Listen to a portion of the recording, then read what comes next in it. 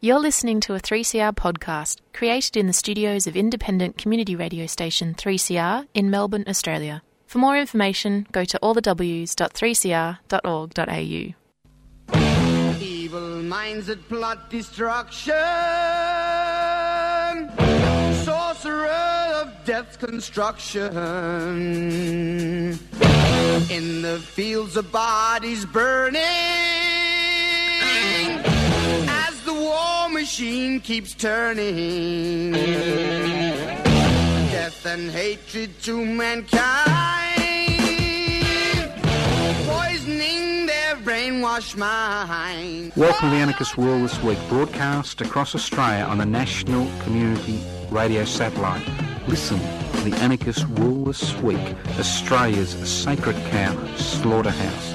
Listen to analysis of local, national, international events. Listen to analysis you'll never hear anywhere else. Welcome to the Anarchist World This Week. My name is Joseph Toscano, today's host.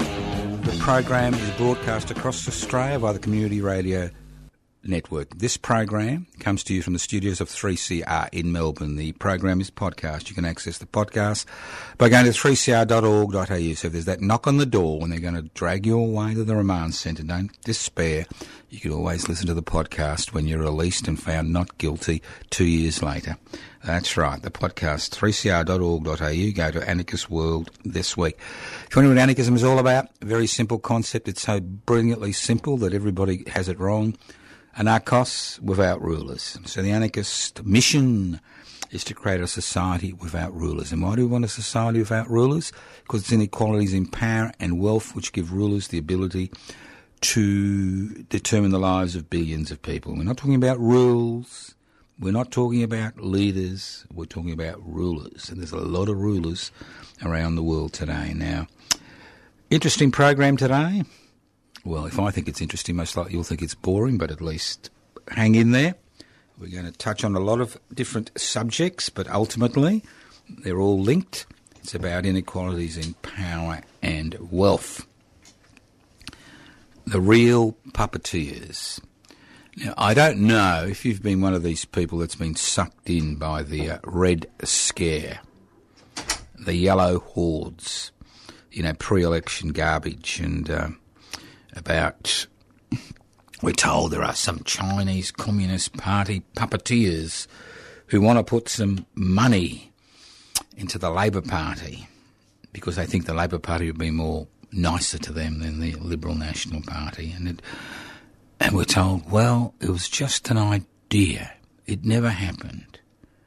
And good old potato head, Mr. Dutton, my apologies to every potato listening to this program. It's offensive to compare you to Mr. Dutton, I know, but sometimes, just a slip of the tongue. Apologies. But it's quite extraordinary. Here we are. We're told these are the puppeteers. These are the puppeteers that will pull the parliamentary strings. And I'm thinking to myself, where am I? What garbage am I listening to?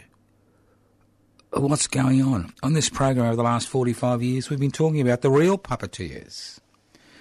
The people who pull the parliamentary strings, the people who determine the legislative agenda, the laws that are passed, which make a potentially great country into a pathetic country. And I'm thinking to myself, where am I? Where's the discussion about the 1% that own the means of production, distribution, exchange and communication, which have such a profound effect on the political process? The way they fund money into political parties in order to ensure that their agenda is the only agenda that ever comes up for debate in federal parliament and state parliament. I mean, parliamentary democracy, to a significant degree, is about puppeteering. And there are real puppets, as I said at the beginning. Anarchism is about fighting the good fight against inequalities in power and wealth. You can have all the power you like, but if you don't have the wealth, that power is illusory. And that's what we see. As a smaller and smaller fractions of the population become more and more Richard, our expense, let's not forget that, the key word is our expense, we find that the puppets, masters, are getting more powerful and more powerful. I mean, look at the last federal election where you couldn't even raise the idea of a little bit of tweaking to the negative gearing rules. Look at the way the mass media, especially the privately owned media, manipulated the debate in order to make people think we were going to introduce death duties, that people were going to lose their pensions. So let's get real. Let's talk about the real puppeteers, the people who currently pull the parliamentary strings, the people who ensure that the Commonwealth is never spread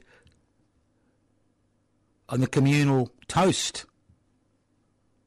It's a thin veneer. Most of it stays in the marmalade jar. Thin veneer, and they keep the marmalade jar. Think of the parliamentary debates over the last 3 years. Think of how real issues have been pushed aside. Think about how the COVID-19 pandemic has been handled in such a way as to give the private investment for private profit mob the inside lane in terms of making a buck out of it and providing inadequate, inefficient service.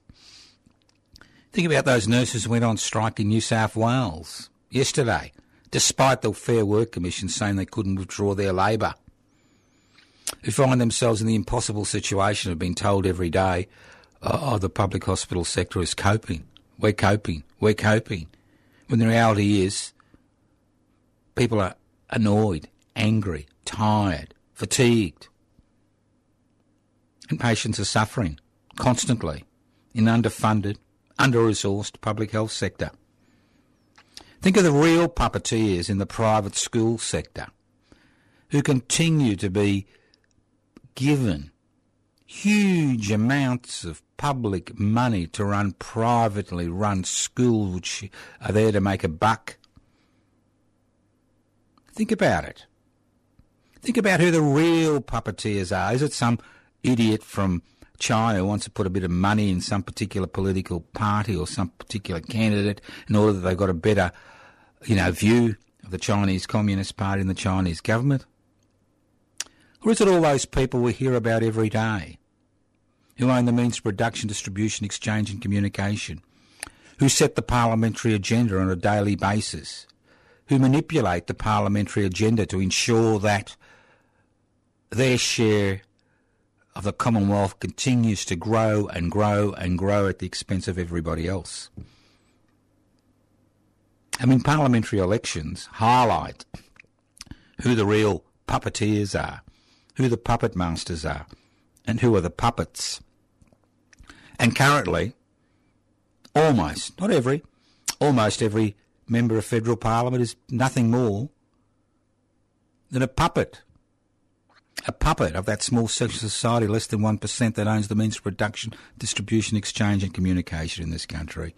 And if you think I'm wrong, and I'm sure there must be one or two listeners out there who thinks I'm talking through my anal canal, well, tell me why almost 1 million children live in poverty in the land of milk and honey.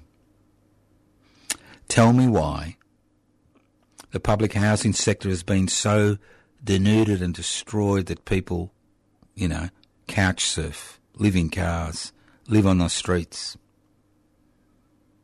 Tell me why we can't tackle the pandemic in a more efficient economic way. Tell me why so many important public assets that provide essential services to the people of this country have now been privatised at bargain basement prices, at fire sale prices.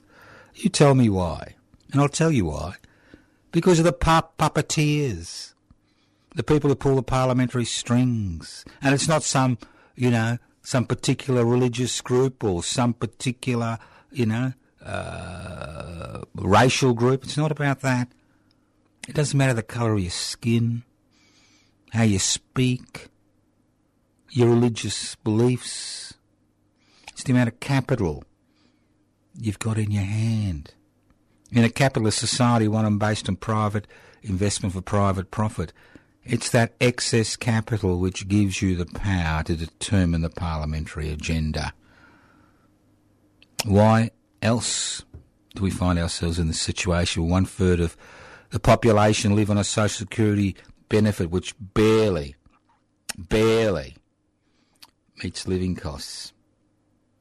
You listen to the Anarchist World This Week, broadcast across Australia via the Community Radio Network. My name's Joseph Toscano. And this could be a great country, you know. Australia could be a great country. Not only could it should be a great country. And that's the key word, should be a great country. We need to do a few things. The first thing we need to do, we need to come to some type of agreement with this country's First Nations people. 234 years after the colonisation process began, we continue to feel the effects of colonisation. We continue to refuse to acknowledge the truth of how this country was colonised. We continue to refuse to negotiate in any meaningful way. And if you think what's happening in Victoria is negotiations, think again. I could tell you stories that will make your hair stand on end. Think about it. Could be a great country. This country is rich beyond belief. And its population is minuscule. When you compare it to the 8 billion people on the planet, when you compare it, say, to Bangladesh of 150 million, on a floodplain the size of about 1/3 of Victoria. Extraordinarily rich. But we continue to be plagued by all the problems that we see on a daily basis. And what I love about Australia, and I love this, is, you know, we all need to be equal, except the poor. You know? Except the poor. There's all these struggles for equality. Equality of opportunity. Equality to exploit your fellow human being. But when it comes to, push comes to shove, about equality in terms of the resources being used for the common good, well, that idea is beyond the pale. Beyond the pale. Not only could this country be a great country, it should be a great country. And it isn't. And to a significant degree, it isn't because of the puppet masters. Those people who continue to manipulate the parliamentary agenda and the legislation which comes out of Parliament to suit their bottom line. As I keep telling you, capitalism, the private investment for private profit mantra, can incorporate most social movements. It can incorporate the green movement. We've seen this with the climate emergency, where it's seen as a commercial opportunity. It can incorporate the gay movement, transsexual movement. It could even incorporate the movement for, you know, reconciliation between Indigenous and non-Indigenous Australians, except in that case, it's about land. It's about compensation. It's about money. It's about resources. So any movement which doesn't challenge the private investment for private profit mantra which dominates every aspect of our existence in this country can be incorporated in the capitalist model. Think about it. But there is one struggle, and that's why we've got a crossover with the Aboriginal and Torres Strait Islander struggle for justice. There is one struggle they cannot incorporate. They cannot tolerate. And that is the struggle to share the wealth which is created in this country among every person in this country. They cannot incorporate that struggle under any circumstances. That's why I say to listeners to the Anarchist World this week, you want real change, you need to move beyond issue-orientated social movements, political movements, ideologies. We need to move beyond that and go back to that fundamental struggle for equality, which is not just based on race or gender or sexual orientation, but a struggle for equality which is also based ultimately on sharing the Commonwealth and using the Commonwealth for the common good. You're listening to the Anarchist World this week, broadcast across Australia by the Community Radio Network. Let's move on. Oh, I love living in the 21st century. Autonomous weapons and artificial intelligence. A match made in heaven. Now, I don't know. I'm sure any younger listener to the program will all know all about autonomous weapons and artificial intelligence, but a lot of listeners may not really be aware of what's going on in the world as far as weapons development is concerned. You know, nuclear weapons are nice. You know, they're good. There's only one problem with a nuclear weapon. They destroy everything. And there's radioactivity for a long time. So they're good and they're bad, you know. But, you know, they're not clean, are they? They're not clean. And also aerial bombardments and tanks, again, very crude. Crude weapons. Drones, crude weapons. Because not only do they destroy the human beings, they also destroy property. And that's, you know, if you're in a private investment for private profit mode, you know, destroying property is not a very good concept. So we really need to invent weapons that destroy human beings, have minimal impact on the environment, and retain the infrastructure. And that's the key word, retain. And autonomous weapons, which is really a kind of extension of the drone concept, is a concept where weapons are sent out into the enemy's territory, which are pre-programmed to destroy the enemy or the perceived enemy and maintain infrastructure. Now, currently, these autonomous weapons are about the size of a dinner plate, so a little bit hard to handle. Well, there's a little bit of practice in Libya, where one faction was fighting another faction and got their hands on some of these autonomous weapons in the last year or two. But the race is now on among the superpowers, in inverted commas, to create cheap, small, autonomous weapons which can destroy specific segments of a population. Computerized miniature bombs. Let's make it what they are. Computerized miniature bombs, maybe the size of a golf ball or even smaller, whose job it is to detect a particular person or a particular group of people and slaughter them indiscriminately. For example, it's just an example. You could program one of these little autonomous weapons, and they will be developed within the next 2 to 3 years. That's the information I've received. You could pre-program to go into a city and maybe kill everybody who's wearing a turban.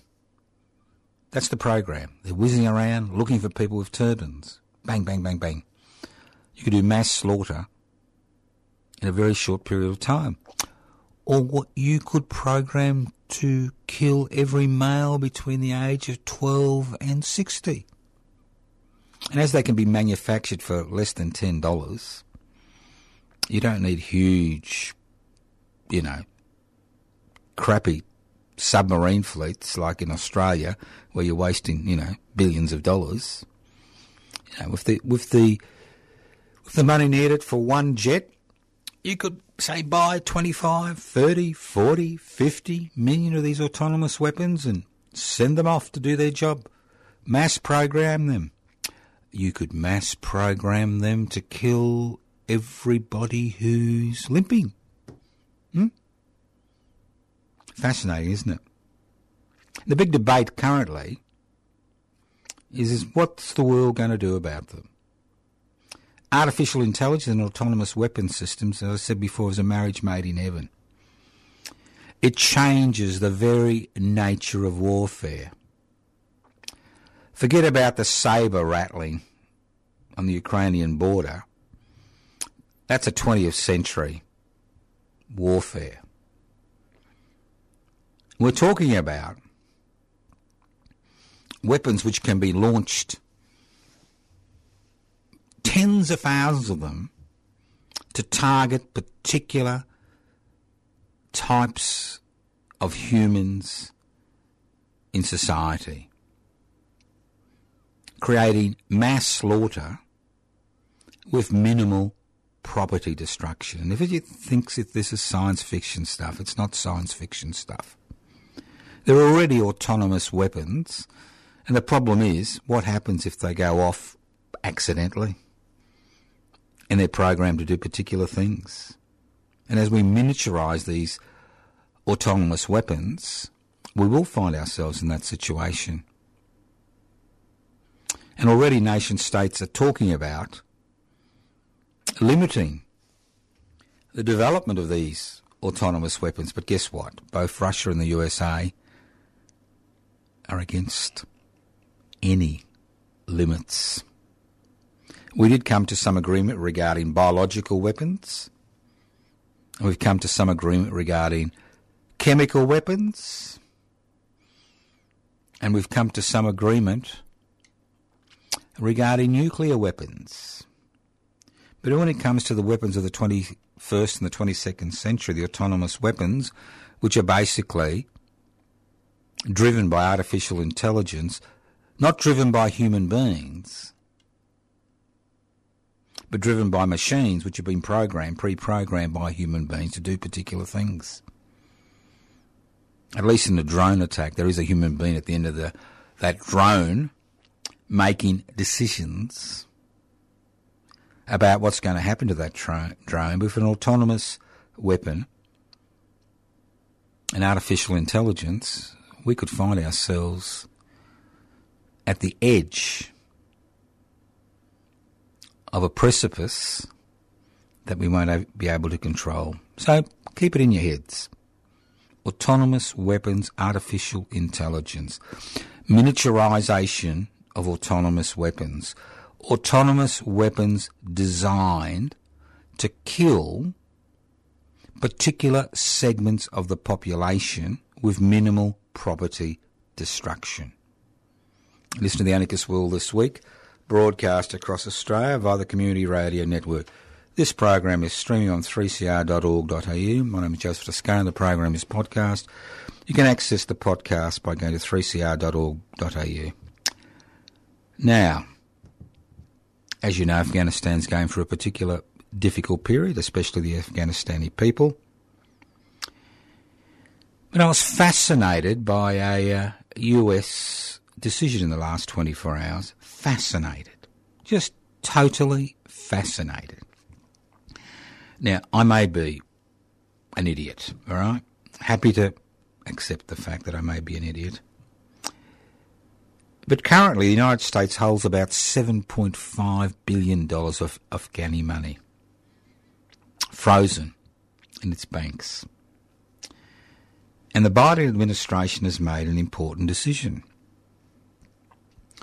It's made the decision to release half of that money, $3.5 billion, to assist with humanitarian aid for the people of Afghanistan, not the government, but the people of Afghanistan who are facing starvation.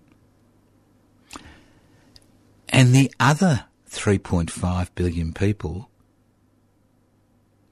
is going to be used to compensate family members of people who died in the 7/11 attacks. Think about that. Now, they must think we've got amnesia. Now, when those planes plunged into those towers, the people on those planes were Saudi nationals. Each person was a Saudi national. They are a national of the land ruled by the Saudi family, the House of Saudi. They weren't Afghanistan, people with Afghanistan passports. They were Saudi nationals. Bin Laden was a Saudi national. If anybody should be paying compensation to the relatives of that atrocity, it should either be the United States government and the House of Saudi. Why should the people of Afghanistan, whose money has been frozen in the United States, be punished for that attack? Why should they be punished? Why should their money be used to compensate the victims of that attack, when that attack was an attack which was planned and carried out by Saudi nationals? End of story. And every time there's been attempts to drag the Saudi feudal family, I don't want to use the word royal, the Saudi feudal family into court regarding compensation, the United States government has done everything it can to block those attempts to obtain compensation from the Saudi government. I think it highlights the hypocrisy the United States government as far as its Afghanistan intervention is concerned, and Australia's intervention in Afghanistan, which to some degree is now being played out in the courts. Listen to the Anarchist World This Week, broadcast across Australia by the Community Radio Network. Ever heard of the word info-pandemic or infodemic? Huh? We've all heard about pandemics, but how about the info-pandemic? Now, currently, there's about 8 billion people on the planet, and about half, 4 billion, will be using social media today in one way or another. Now, one interesting aspect of the COVID-19 pandemic has been the rise and rise and rise and rise of disinformation and misinformation. And to a significant degree, the amount of misinformation, disinformation which is circulating around the planet instantaneously is matched to the rise and rise of the World Wide Web and its influence and its penetration among the population. And when you reach a situation where the legacy media is basically read and viewed by a minority of people,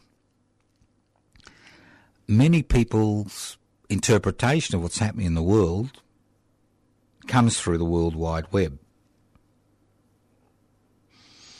Now, the World Wide Web isn't this wonderful instrument that everybody supposes it is. I mean, initially it was designed by the CIA in order to ensure communication could occur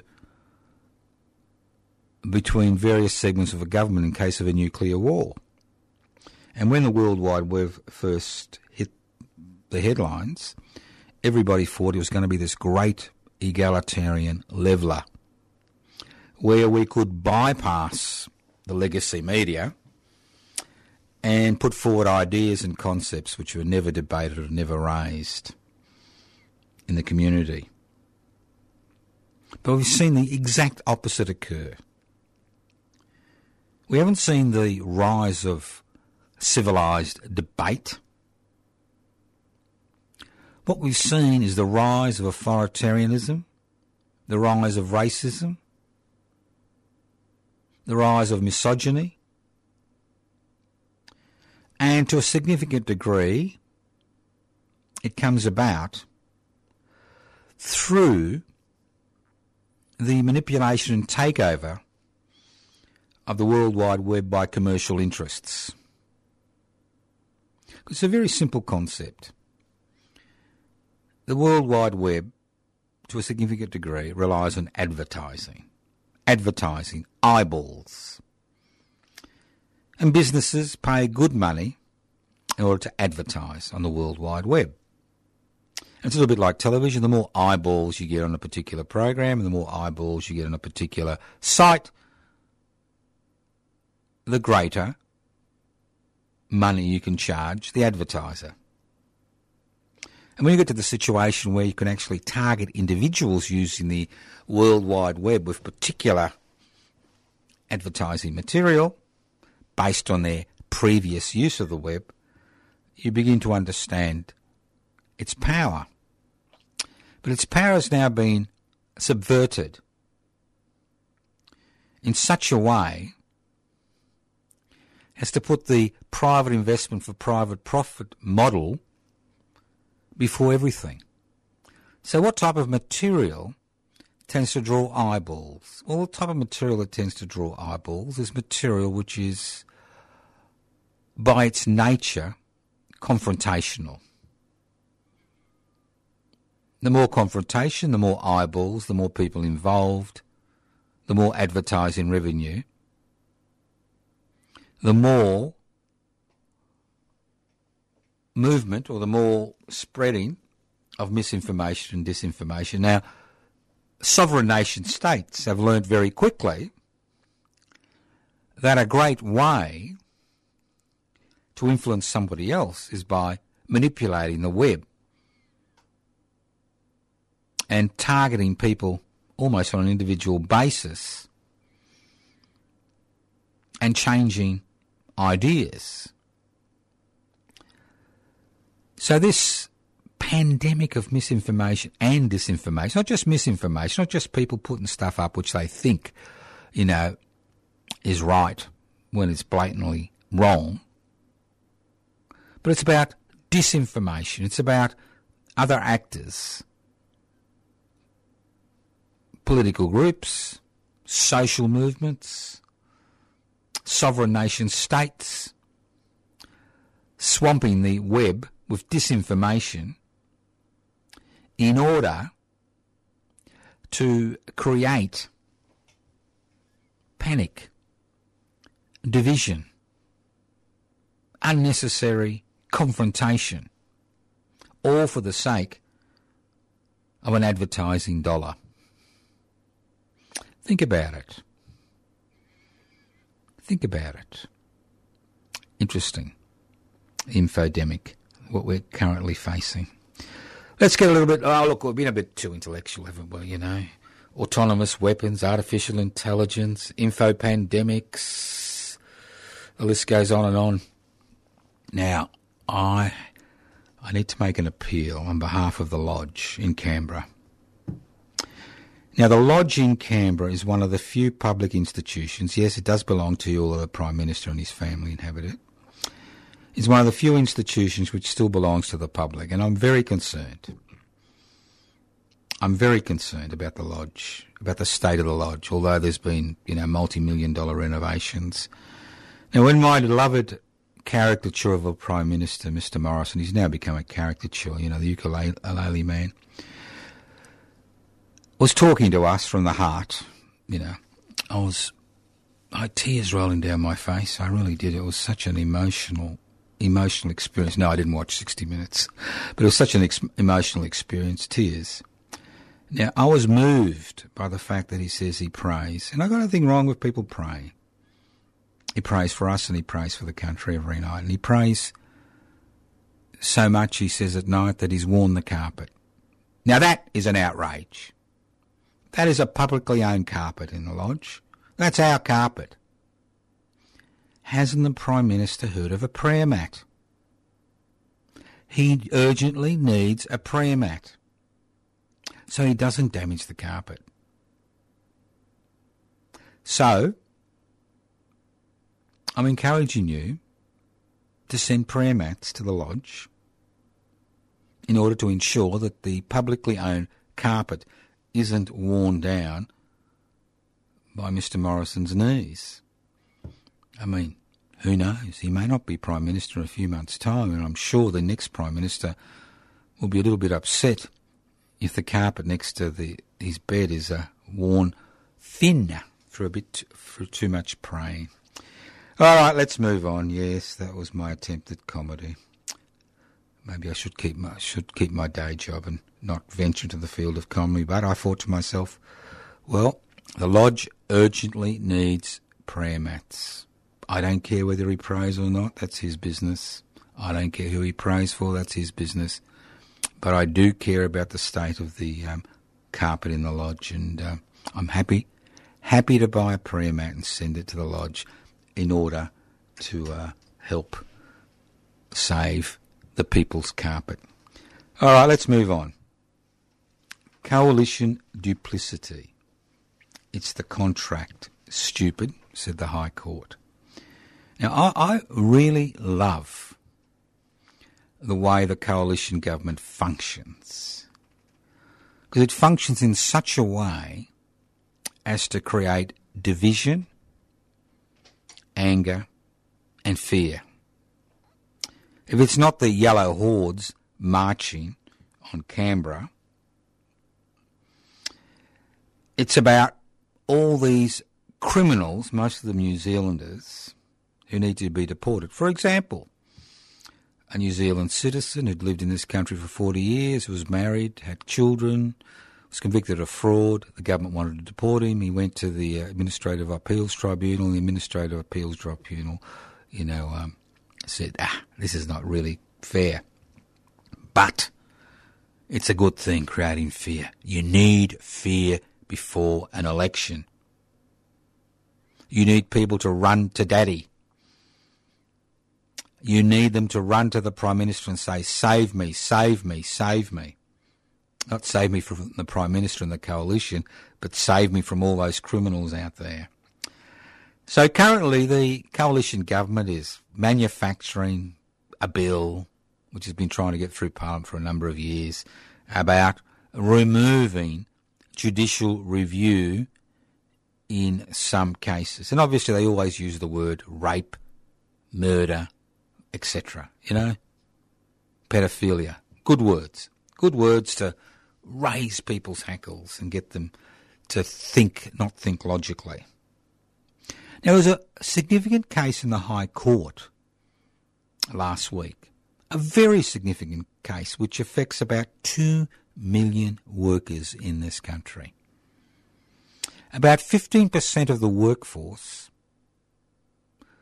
works in the gig economy. And the gig economy is a fancy way of saying the exploitation 19th century economy, which has been delivered around the world by the World Wide Web, giving corporations platforms via which they can actually maximise returns at the expense of their workers. I mean, Amazon is a classical example. Now, the High Court was asked whether the contracts which exist between an individual and one of these platforms was constitutional. Well, the High Court said a contract is a contract is a contract is a contract is a contract. It's not our business to look at how that contract works It's not our business to look at the unequal relationships which exist between the person who signs the contract and the employer. I mean, what we do in the High Court is review legislation. We don't make the laws. We don't make the laws. We review legislation. That's why 20 years ago we found that the Australian government, under the Constitution, can hold people indefinitely. And that's why you got asylum seekers rotting in hotels or camps 9 years after they tried to make a life in this country because they came here by boat. Yeah, it's policy, isn't it? So here we have the High Court saying, this is not our problem. Obviously there are problems in the unequal relationship between employers and employees who sign contracts as individual contractors. Obviously there's exploitation. But we don't make the laws. We just interpret the laws. And as far as the current legislation is concerned, a contract is a contract is a contract. It's not our business to look into the nature of the contract because we don't have the constitutional power to do that. We have the power to look at legislation and see whether it fills the current constitutional parameters, but we don't have the power to, throw it out if it fits within the current constitutional parameters. And as far as these contracts are concerned, although they're unequal, although they're exploitive, although they may make lives of people misery, although people may suicide because of the unequal nature of the contract, a contract is a contract is a contract. So what does that mean? Well, it means that this is a matter for Parliament. This is a matter for the legislators.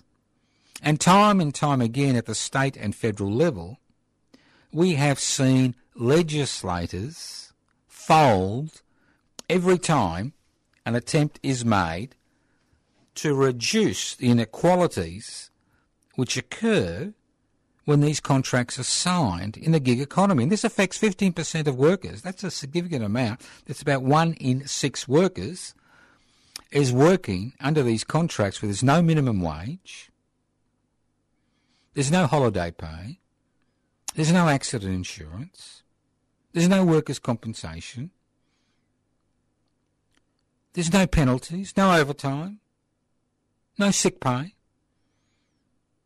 These are basically 19th century contracts where the employer says, you need a job, you need to feed your family, you need to feed yourself, you need to pay your bills. Well, this is it. Take it or leave it.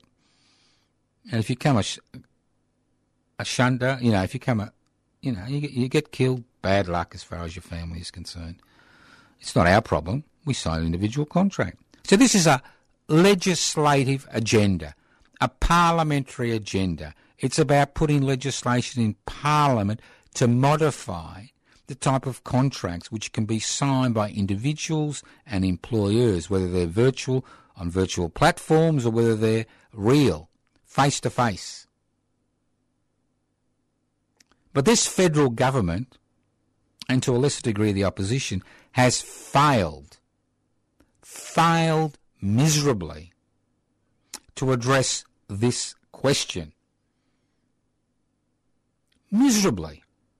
Well, at the same time, they're happy to create fear and loathing in the community to ensure a few hundred malcontents who are not citizens are deported from this country every year. Think about it. 2 million? Let's say a few thousand on the other side. 2 million Australians working their butt off for bloody nothing. And the coalition government is more interested in pushing a legislative agenda that creates fear, loathing, hatred, in order to get a few more votes.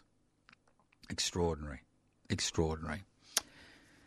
And talking about coalition duplicity, the coalition has shot itself in the foot. And to a significant degree that has because it's alienating one of its most important segments of the population.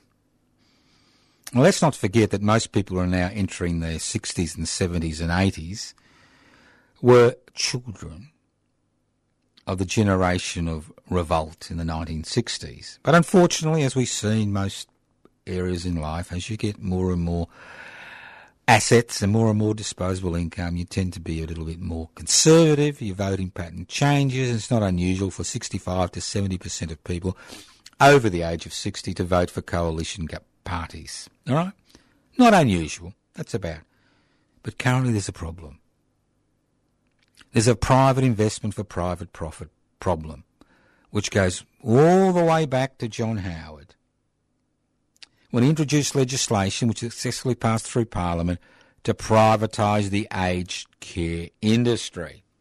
And in order to privatise the aged care industry, they had to remove ratios between staff and residents, which means fewer staff for more residents, which means not enough time to look after a resident's need. See, these old people, and I'm one of them, but these old people in nursing homes and aged care facilities have got relatives, and they're old too, in their 50s and 60s, and they're angry. And they're angry for a number of reasons. They're angry because of the money that is required in order to put somebody in an aged care facility, and the fact they're not get as much as they thought when the old folk were going to totter off to the next world. But they're angry because of the way their old folk, are being treated. And to a significant degree, this is a direct consequence of the private investment for private profit motive, which has been introduced into areas of public service which cannot support that model. Because you shouldn't be making a profit from looking after people with specific needs. It's that simple. And if you want to drag a profit out of it, what do? Do you starve them? Do you decrease the amount of food they get? Do you decrease the amount of care? Do you screw the workforce? The list goes on and on. So maybe they've shot themselves in the foot as far as their older constituents are concerned, because if you want to know about rackets, the nursing home sector is the number one racketeer. The privately owned nursing home sector are the number one racketeers in this country. Let's move on. Public housing, everybody's business? Yes, it's all about social housing, isn't it? Privately owned housing for the poor who will beg and beseech in order to be incorporated. But then it's a little bit like philanthropy. You give money to the projects that you think are good, the deserving poor. Well, social housing, it's not about equality in terms of accessing. It's about tailoring the need to make a profit with the type of tenant that you can have in social housing. So if you still think public housing is important, we think it's important, join us every Thursday at midday to 1 p.m. on the steps of the Victorian Parliament House. And if you're part of Australia, that's every Thursday. If in your part of Australia you think public housing is still important, I suggest you start vigils around the country supporting the concept of public housing, because if there is one thing which is needed in a housing market which is dominated by the private investment for private profit model assisted by negative gearing legislation, then it's housing. And I keep saying public housing is a win-win situation. Leaving the housing market to the private sector creates the very conditions which sees escalation of housing prices and housing becoming an investor commodity, not a roof over somebody's head. And what increasing stocks of public housing do is decrease the number of people who need to buy in the private or rent in the private market. Decreasing demands using capitalist principles means decreased rents and decreased housing prices. That's why public housing is everybody's business. It affects everybody. It benefits everybody. It even decreases crime. That's right. Decreases crime. You don't need to, do the coalition's duplicity exercise in terms of engendering fear in the community regarding all these permanent residents, criminal types. Think about it. And if you really want to rain on their parade, and their parades are coming through thick and fast with state and federal elections around the country, you need to get involved. I know this is unpleasant. It's a little bit like rubbing shoulders with people who haven't washed for a few years. You need to rain on their. They don't care if you protest. They don't care if you blockade the place. They don't really care. All they ultimately care about is the number of votes they're able to snare so they can continue to work for their puppet masters. That's what they care about. And if you rain on their parade by becoming a candidate in state and federal elections, putting up ideas which may not be attractive to the community as a whole, and especially to the communication sector, but at least we are raising alternatives.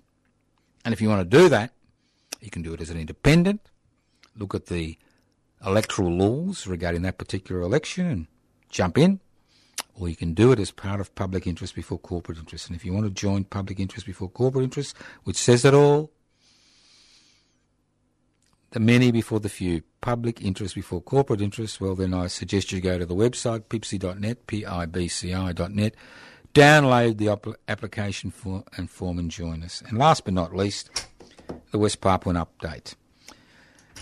Now I think since West Papua are getting a little bit desperate, they've been desperate for the last 60 years since the Indonesian takeover. Over 500,000 West Papuans have died in the struggle during that period. That's 500,000. And when you understand the current West Papuan population, that's the indigenous population, is about 1 million, you can understand the fear in this country. And it's getting worse. Currently, there is one Indonesian, heavily armed Indonesian troop for every 10 West Papuans, men, women and children. One. Over 100,000 Indonesian troops currently in West Papua. The struggle continues. And during the 2021 UN Climate Summit in Glasgow, the West Papuan Transitional Government, which we are great supporters of, announced their Green State Network, or framework, which basically means they want to be the lungs of the world. The lungs of the world, and not destroy their natural environment. Now, if you're a great supporter of the West Papuan independence movement, which I have been over many years, I encourage you to come along on the 27th of March, and we'll speak about that more later on, and join the West Papuan Rent Collective. In the interim, we are desperate. The West Papuan office in the Docklands at 838 Collins Street is a pivotal office, if not the only one, outside West Papua that's fighting for West Papuan independence, is able to coordinate the activities of the transitional government. And if you think this is a joke, well, the Environment Minister of the transitional government, Fanny Koyuga, her partner, Mr. Mako Tabini, has just been assassinated by Indonesia's Detachment 88. And what has it got to do with us?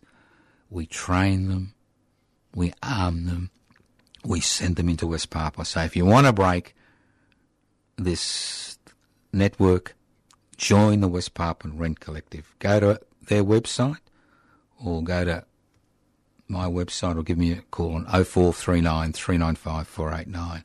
We need at least 25 new members in the next few months to keep the office running. I know it sounds bum, but that's the way it is. Thank you once again for listening to the Anarchist World this week.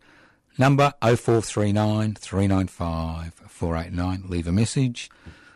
You can write letters, Post Office Box 20, Parkville 3052. Web page, Joseph Toscano, Facebook pages, Joseph Toscano for the public interests before corporate interests. Web page, anarchistmedia.org, web page, and the list goes on and on. The dilemma is, ultimately, is whether you participate or not. Sitting, watching, waiting for the great moment to come. Tomorrow never comes. It won't come without your participation. Thank you. Listen to the Anarchist World this week on your local community radio station, next week via the Community Radio Network. Evil minds that plot destruction, sorcerer of death's construction. An analysis you'll never hear anywhere else. Anarchist World this week. Australia's sacred cow slaughterhouse. 10 a.m. every Wednesday. Listen to the Anarchist World this week for an up-to-date analysis of local, national and international events. Poisoning their brainwashed minds. Oh, Lord, yeah.